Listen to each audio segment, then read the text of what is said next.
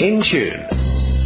A very good afternoon and welcome to In Tune. My name is Naledi, Moleo, and you're tuned to SAFM, South Africa's news and information leader. It's all about young people, and we're carrying the show all the way through to 1 o'clock this afternoon. So a very short hour, but one that is jam-packed indeed. We're going to be speaking to entrepreneurs that have been part of the Henley Business School's Africa's Global Economic Development Program, which has its focus on multiracial business development strategy and implementation, and is really designed to equip business leaders with global best practices and insights. And we'll be speaking to some of the entrepreneurs that took part in the program. They'll be talking a little bit about what they've learned about what other businesses and how other countries are developing themselves and using business to do so, and perhaps what we can learn from them as well. And a little bit later on in the show, as usual, we have our radio workshop that's going to be at 20 to 1, and at 1:45 we'll be going into our info corner, and we'll be talking about the University of KZN's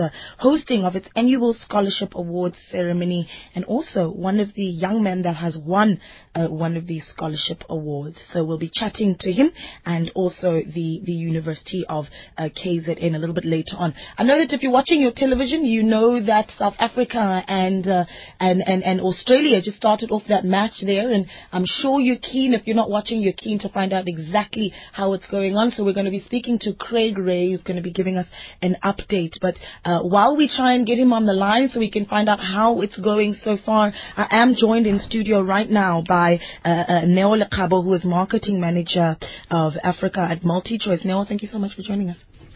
Thank you.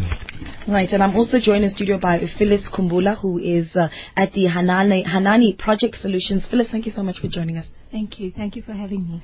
Well, perhaps start off with telling us a little bit about the Executive Development Program, how you became a part of it, and what it aims to do. Okay, thanks, Naledi.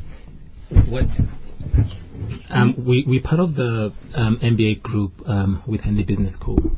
And one of the things that is entailed in the program is to give the students exposure in terms of other markets and collecting best practice. And the China trip was basically part of that. Mm-hmm. There's learning that happens in the classroom, but there's also learning that happens in real life. Right. And I think in terms of how Henley structures their MBA program, they follow that ethos whereby they ensure that what you learn in class and what you do and write about in the assignment, you also go to a market where you can see it in practice.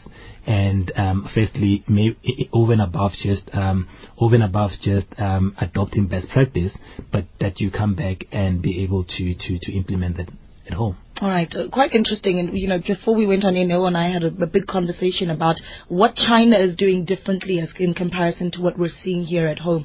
Phyllis, the experience for you? It was absolutely phenomenal. I mean, it was a real eye-opener. You got to see how far China is and how a little bit behind, or should I say quite behind, we are, and the amount of work we generally as a country need to do. So it was a real eye-opener for all of us. Exciting, interesting. We got to see interesting sites, meet key people in private sector as well as government. And overall, in general, I think all of us took quite a lot in terms of lessons learned and so forth, the way to come back and implement in our normal day-to-day life. Mm-hmm. Well, we also joined on the line by Susan Masuku, who is the marketing manager at LegalWise. Susan, thank you so much for joining us. Thank you. I know that you only returned from China as well on Monday, I believe. Is that correct? That is correct. And Phyllis has talked quite a bit about, having spent, I think it was a week that you spent in China, visiting different businesses. Let's talk about the kind of businesses that you interacted with, what you took home, and a very big question, but some of the stark differences that you saw. Well, I think first and foremost, we visited a company called Yingli Solar. Mm-hmm. They actually supply the solar panels that you see on your way to the airport. Okay. Here in South Africa. And what I took out from them is that they really are very aggressive, positive about what they're doing. They work as a unit. They work towards the same goal. They in a way, I think we from the South African side, when I compared it with them, we lack a little bit of that togetherness or that same goal or that positiveness of what we're doing. So that was the one company that we visited too. The other place that I got quite a lot out of was a company called Yahweh. They're into technology. Huawei, yes. Yes. And what happened there is, what I saw is that although they have a specific niche market, they're not opposed to actually opening up and actually having specific products for a specific product category. So they're not only just into cell phones and cell networks and hardware and software. They actually go into as far as having specific mining software. They're into banking software. So they open up their business dealings into more than just one market. Absolutely. Well, Susan, just stay on the line with us. We're going to continue speaking to you. But now, just to bring in some of the conversation that we had a little bit earlier on before we went on air, and we also started talking about the stark differences between what China, and we also started talking about the perceptions that people have of China. The idea is that China is still a developing country, but they're moving and growing at a fast pace because they're a well-oiled machine. But perhaps those perceptions are things that we haven't yet shifted. And then we started getting into the conversation about how South Africa is perceived to the rest of the world. Yeah, not true. I mean, China is quite developed, and you see, the thing is that and I come from a marketing background, and brands and the perceptions of how people see your brand are important to me. And it was very interesting that when I went to China, when we all went to China, I think we had a certain perception of China, and the perception was sweatshops, cheap goods, cheap labor and all that type of stuff. That is the China of 15, 20 years ago. And Dr. Martin Davis made that point, but at that point I was skeptical, and I thought, of course he'll make this point because he's coordinating the trip. But when you get there, you actually realize that we're still stuck in the past in terms of the perception of what China is and the role that they're playing. They're playing on an A-class world stage. They're playing at a level where they're looking 50 years ahead in terms of the kind of community they want to shape and the kind of competitiveness they want they want to do. And everything else that they do, one thing for sure is that they make decisions. You may agree or may not agree with some of those decisions, but the point of the matter is that they know that, for instance, in Beijing, they've got 24 million people in Beijing, so they can't have more cars on the road. Yes, okay. And there's a law. You can only own one car. You can't own a second car. You could argue from a human rights perspective that your freedom of movement is being compromised, but they match that, for instance, with a very efficient and heavily subsidized public transport. And compared to us from a perception standpoint, I think we need to understand that much as it took us to go to China and realize that the China we're talking about in terms of sweatshops and fake goods is a China of 20 years ago, the question, I suppose, remains to say the perception that people have of South Africa or even the continent at large in terms of poverty and crime and all of that, those kind of things. The reality of the matter is that perception is still stuck in the outside world because that's the images that they see of South Africa and of the continent at large. Right. And the question becomes for some of us who have been privileged enough to be part of this trip and who are willing to make the country work, what is it that we can do to make sure that we clean up the perception about South Africa for the same way that China is doing? It's cleaning up their perception, the way that people perceive them as well. You also talked quite a bit about how, one of the things that perhaps we should take home from having learned from China is that this is a country that has a plan. It has a 50-year-old plan. They know exactly what they're going to do and what the country and cities are going to look like in the next 20 to 30 years. And my argument was, yes, but, we have somewhat of a plan too. We have the National Development Plan. Phyllis? What was amazing was how everybody was in tune to what the government was doing. And you got the picture that everybody throughout the country is operating according to the plan that government has set out. And they were very alert to it and very aware of it.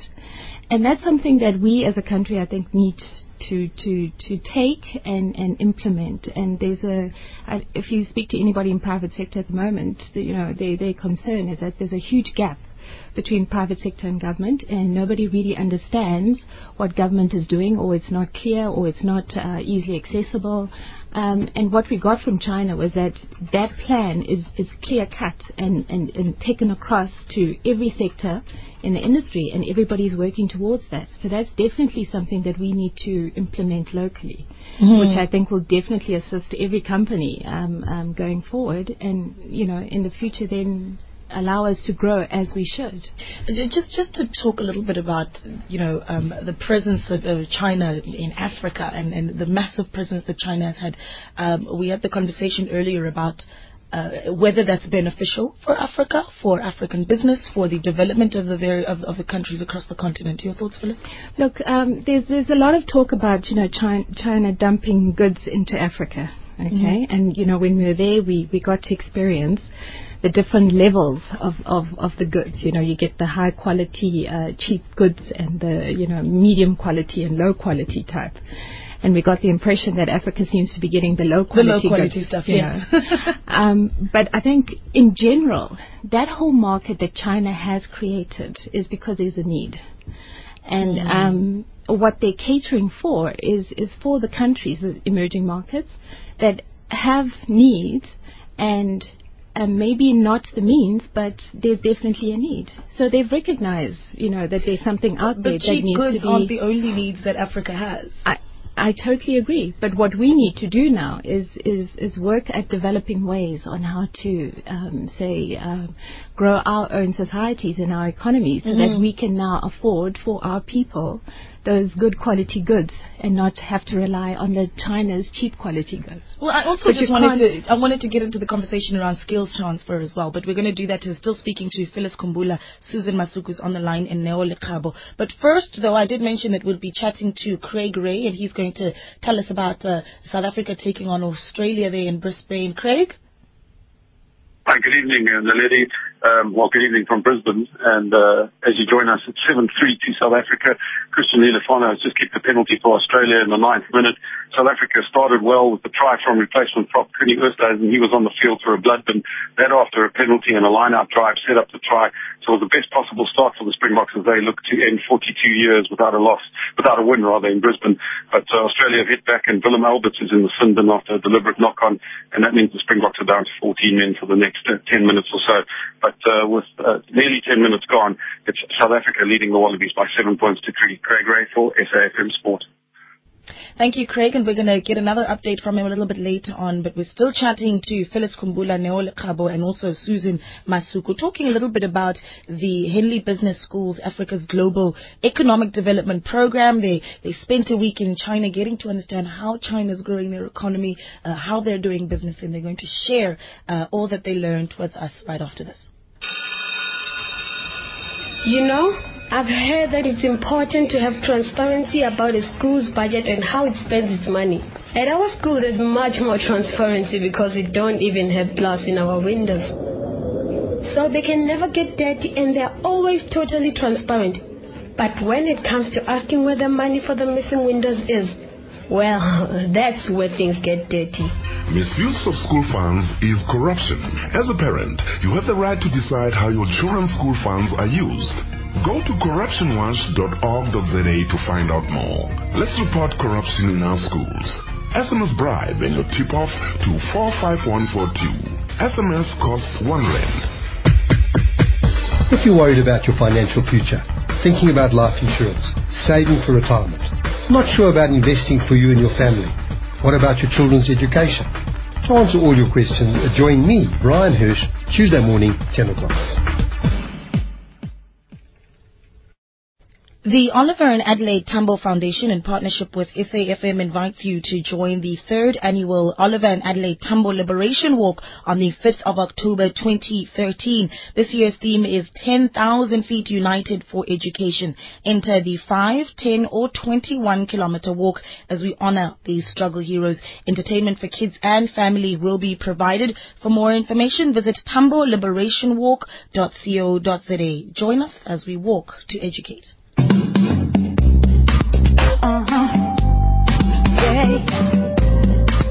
In Tune.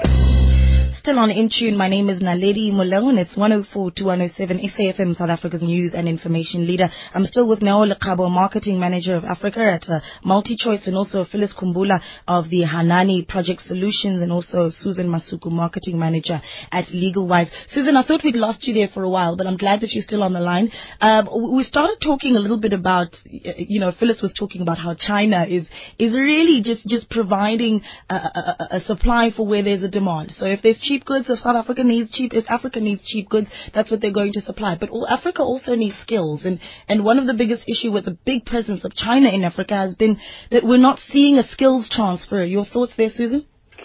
I think to a greater extent, we actually allow, for instance, the cheap goods to be brought into our country, and to a very greater extent as well, we allow them not to transfer the skills that they have to the local market.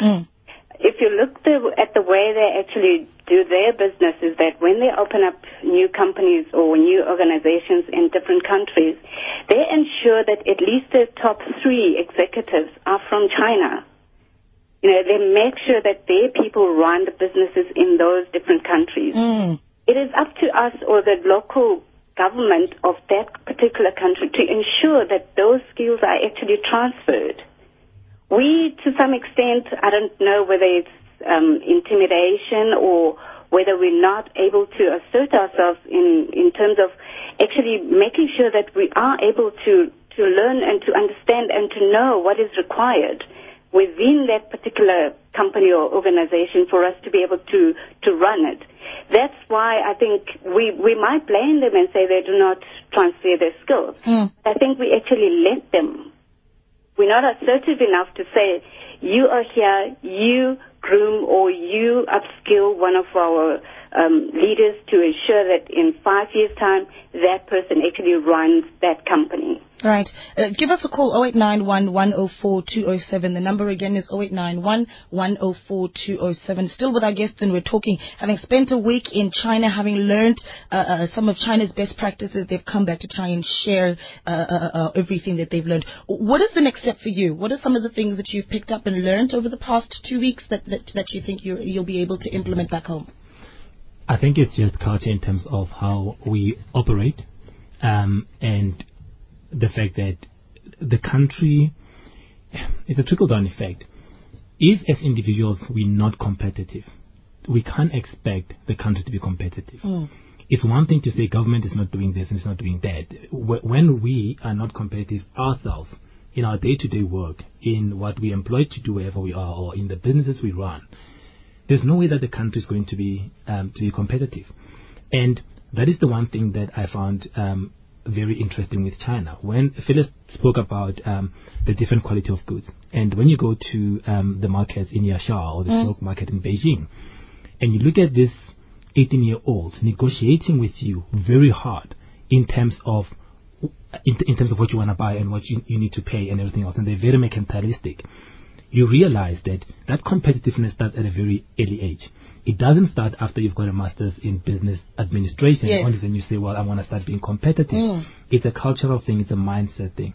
And so that is the first thing for me, was the fact that I think we need to be competitive as individuals first before we can expect the country to be competitive.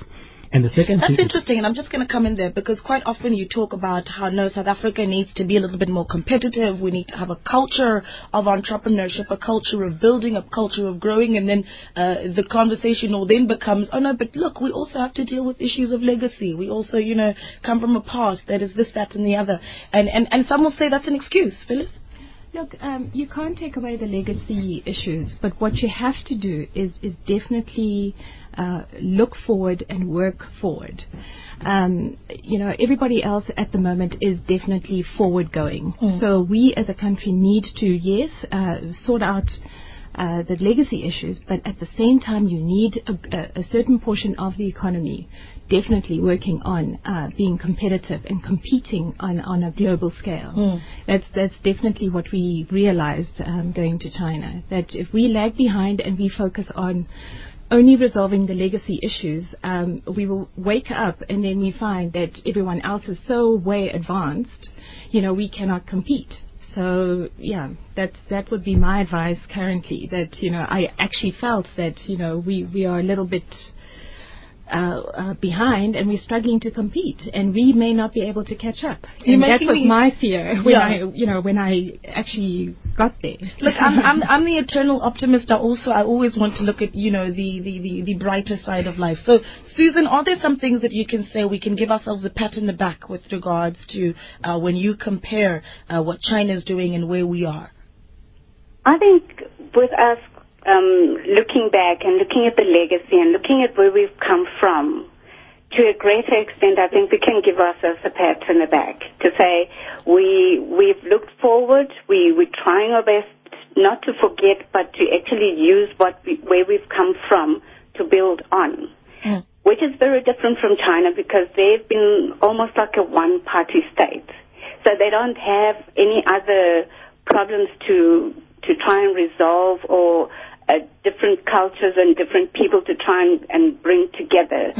And I think for us, because of the different cultures, the different languages, the many different languages, to a very greater extent, we've done pretty well to unite as a country. Right.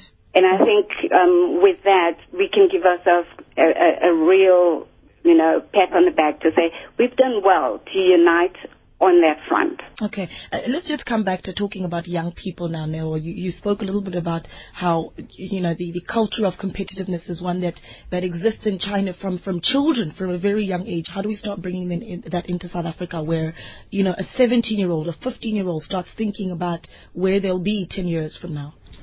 I think we need to destigmatize things, and we need to stop labeling things. It's very funny that when you, as an example, when you go into the Chinese markets, and you even show a remote interest in a product, they will not let you go until you have bought. They will ask you how much you want to pay. They'll chase after you literally.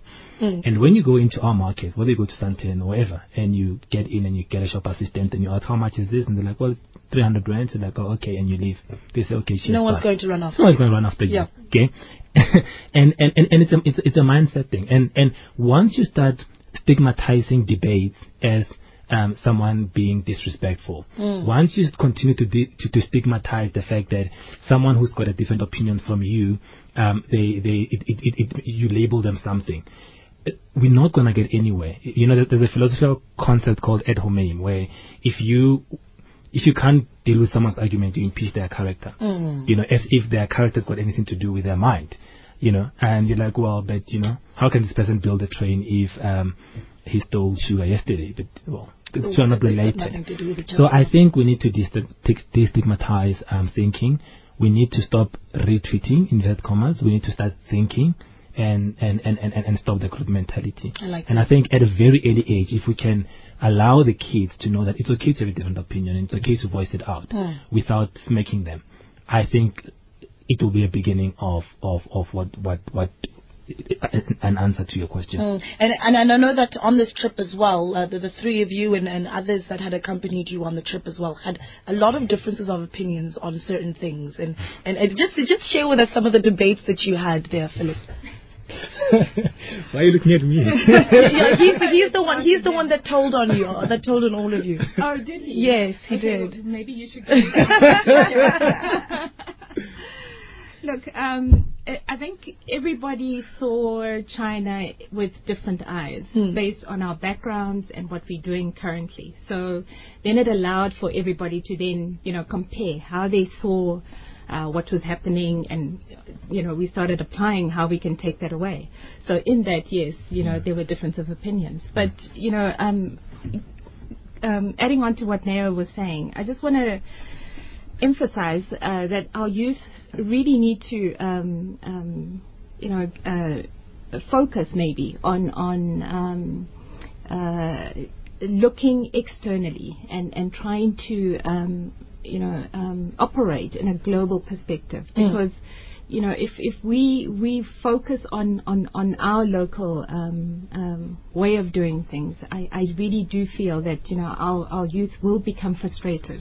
I mean, we've got a growth rate of 5% that we're targeting in South Africa, and China is looking at 7 to 8% and so forth, which is quite close. But we need to really engage our people, and the government has got to focus on entrepreneurship and so forth. But if the mindset is not there, and the support structures, like Neo was saying, is not there, that is going to lag behind. It's true. Yeah. It's true. Susan, let's just bring you in as well. We're talking about encouraging a sense of competitiveness from a very young age. How do we go about doing that?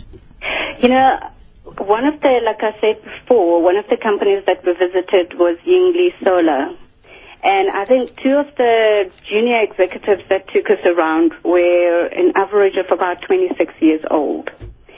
Those guys, the knowledge that they had about what they were doing and their organization, the authority that they're actually standing up and addressing us, the presence that they had because of their knowledge, because of them having gone to school.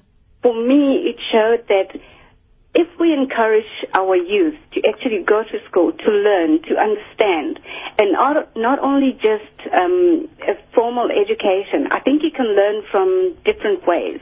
But just that, the fact that those guys went to school at such a young age, could have such authority over their subject, for me, that was absolutely mind-blowing. They showed us, for instance, their demographic in terms of their work demographic and the number of people in management and what qualifications they had. It showed to me that, first and foremost, education is the most important thing. And you don't have to be given everything on a silver platter. You have to work for it. But with education, you can absolutely be anything. Yeah, so true. Some of the things that perhaps you want to leave us with, I know that we've only got a few more minutes left, but just as we continue, there was also the conversation around how Africa needs to start taking advantage of the opportunities that China is bringing in. How do we go about doing that, Phyllis?